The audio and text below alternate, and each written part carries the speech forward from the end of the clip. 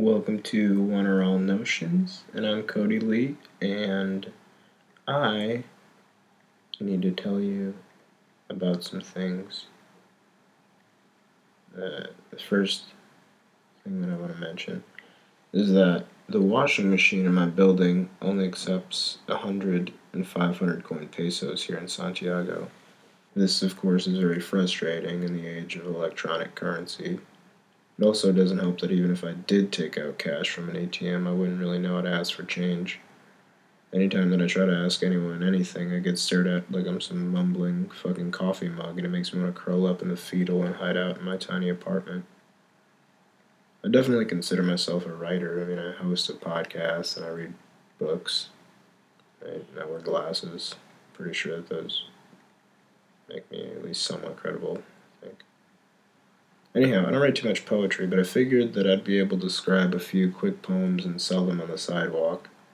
Everyone's selling shit here.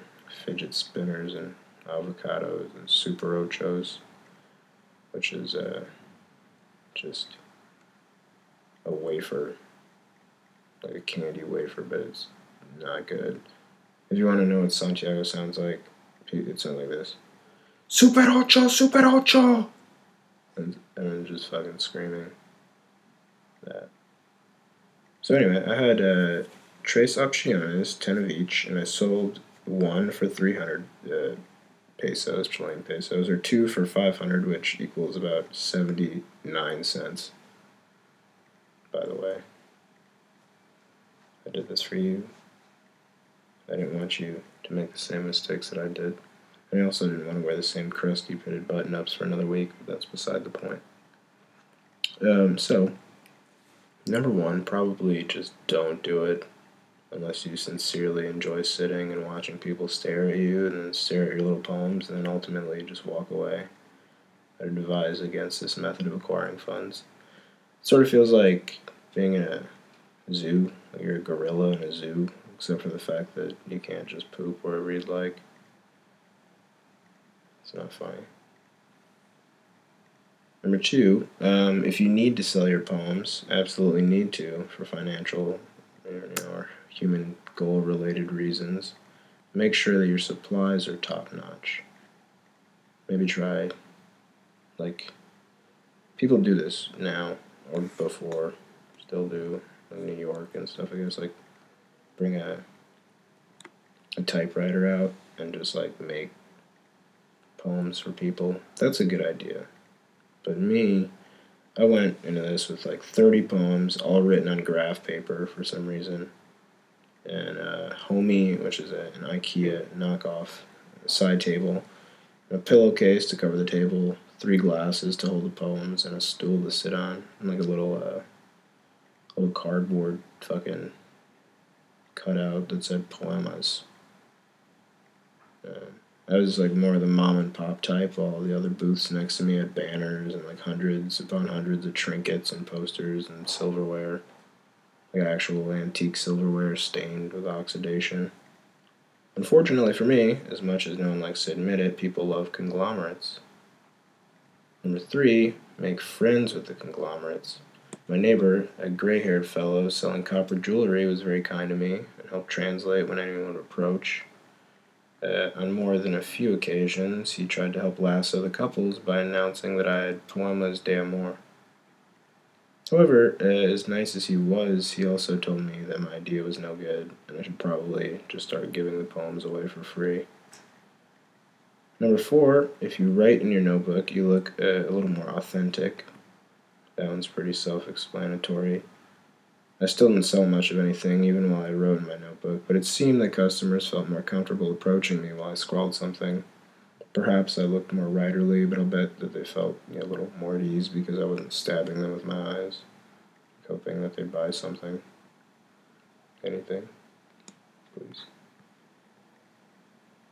Number 5, when someone buys something, be nice to them. I mean, technically speaking, I wasn't mean to her. I wasn't rude or anything. I just couldn't help her. Like she wanted to spark a little small talk. I asked if a lot of people had purchased my poems, but I just smiled and shook my head no. And that was she being my only actual customer, in case you're wondering. Number 6 is real. Just don't support the cannabis cake stand because they're fucking knockoffs. They don't work. Just like spray them with some fucking cannabis oil or something, like a scent, maybe. Like I was wondering when like the cops would walk by, they wouldn't leave, and then it made sense. They just would tell the cops probably like, "Hey, these are fake," so that's fine. Anyway, overall, how was your experience? And I'm glad that you asked. Well, I'm still incapable of doing laundry, so. P.S. Sex sells. Perhaps if I'd used this simple haiku, I could have sold more poems. Are you ready? Too much emphasis on the fuck. It's then it's un. That might have done the trick. But at the same time, it's kind of anti-sex, so I don't know how well that would have worked. Plus, I'm not too sure that it would have translated properly. P.S. I'm selling the aforementioned haiku for 300 CLP. Accept PayPal, too. Side note, end note, I got kicked out from selling poems. I guess you need a permit. I didn't know that. I saw some people the other day selling like grilled items.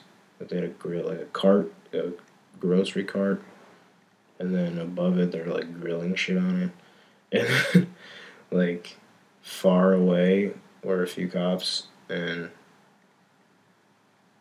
like someone was helping them by saying they were cops. So these people were running with their cart, like sprinting with their carts of grilled shit. Someone dropped something, like a fucking skewer, and then put it back on the cart, ready to sell.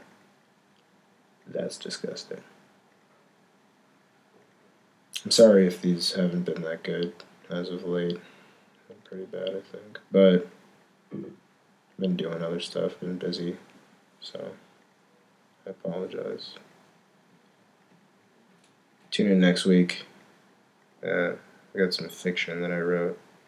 It's always fun. Maybe. Alright, well, take care of yourself.